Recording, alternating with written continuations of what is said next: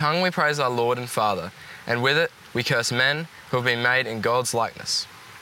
Out of the same mouth come praise and cursing. My brothers, this should not be. Can both fresh water and salt water flow from the same spring? My brothers, can a fig tree bear olives or a grapevine bear figs? Neither can a salt spring produce fresh water.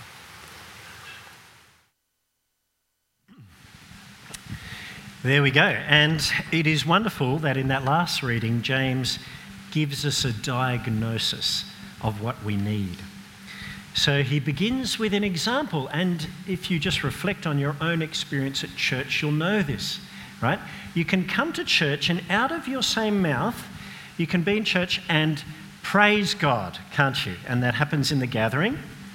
And yet maybe on the way to church or on the way home, what can happen with the same mouth, you can curse people, you can pull down people, you can slander people, and it doesn't occur to you that because God made those very people that you're slandering or cursing or pulling down, to slander or curse or pull down someone that God had made is like giving God, the Creator, a backhanded slap.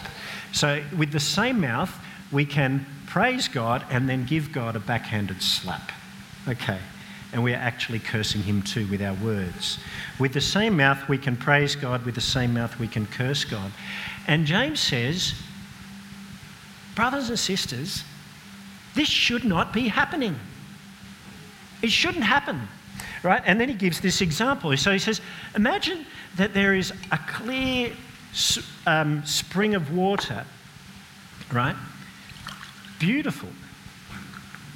And out of the same spring comes beautiful clear water, which is just delightful. But then, of course, out of the same spring comes this awful tepid salt water,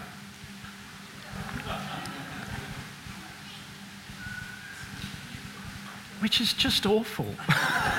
All right. So he's saying it should not be. You can't have one spring bringing beautiful clear water and awful salty water out of it. Okay. If you've got both types of words coming out of us, words of praising, words of cursing, what do we need? A pure source, don't we? We need to be remade, reformed, transformed from within.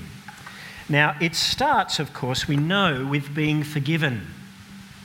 And the wonderful news for us today is that when Jesus went to the cross for us, he went there for every inappropriate word that you or I have said or will say. Every unhelpful word, he died for them. Every rude, mean or nasty comment.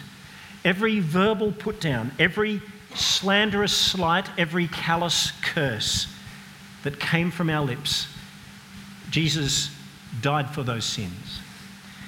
And he didn't just die for every unspoken or misspoken word that shouldn't have been said, but he died for every unspoken word, that's right, that should have been said. The words of comfort or love or mercy that you or I have neglected to say, and the moment just has slipped us by. Well, the good news is believe in Jesus and that slate is wiped clean. There is forgiveness there. But I want you to remember the telescope. Where did the telescope go? Here it is. Remember the telescope, okay? Because God is very, very patient and he has the end goal in mind for each of us. He not only wipes out our sin, but he gives us his Spirit to transform us, to move us along and get us to the end point. And over our life, God transforms our words. How does he do it? Through his Spirit, yes. How does the Spirit do it? It's so simple. He transforms our words through his words, right? Because his word is powerful. Remember how I said our words are powerful? Well, God's words are more powerful. God's words don't flow from a compromised source. God's words flow from a pure source, the Holy Spirit, who inspired and breathed out these words.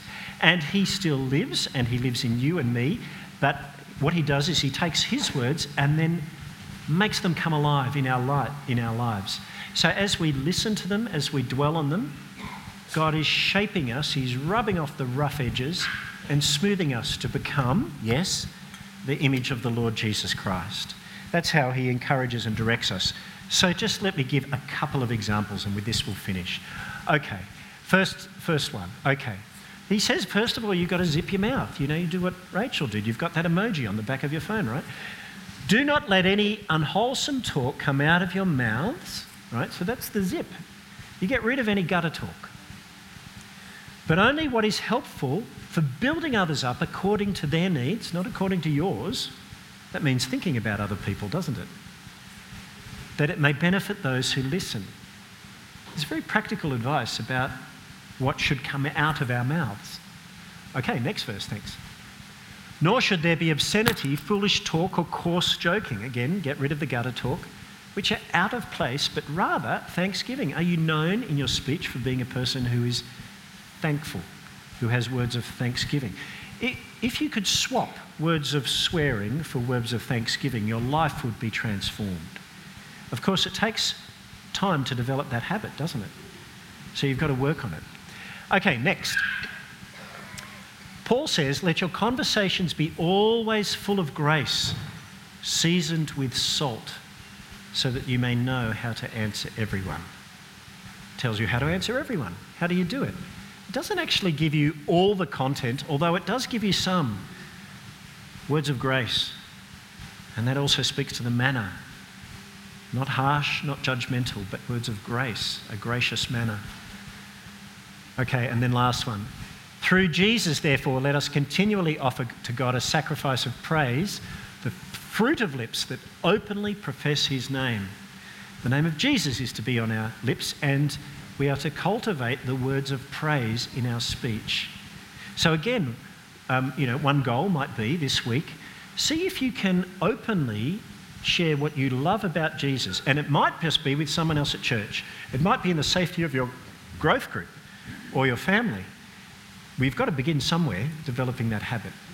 But being able to speak about Jesus, what you love about him, that is changing the way we speak from within. And as you do that, God does a work in you and changes you, and you become more and more like Christ.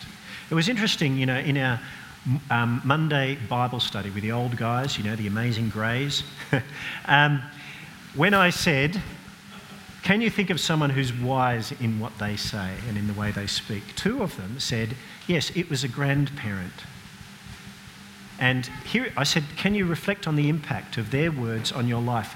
Here you are, right, in the later part of your life. They have long since died, the grandparents, but yet you remember what they said, and that's still shaping you. But it's interesting they didn't say, a young person. Now, young people, we love you.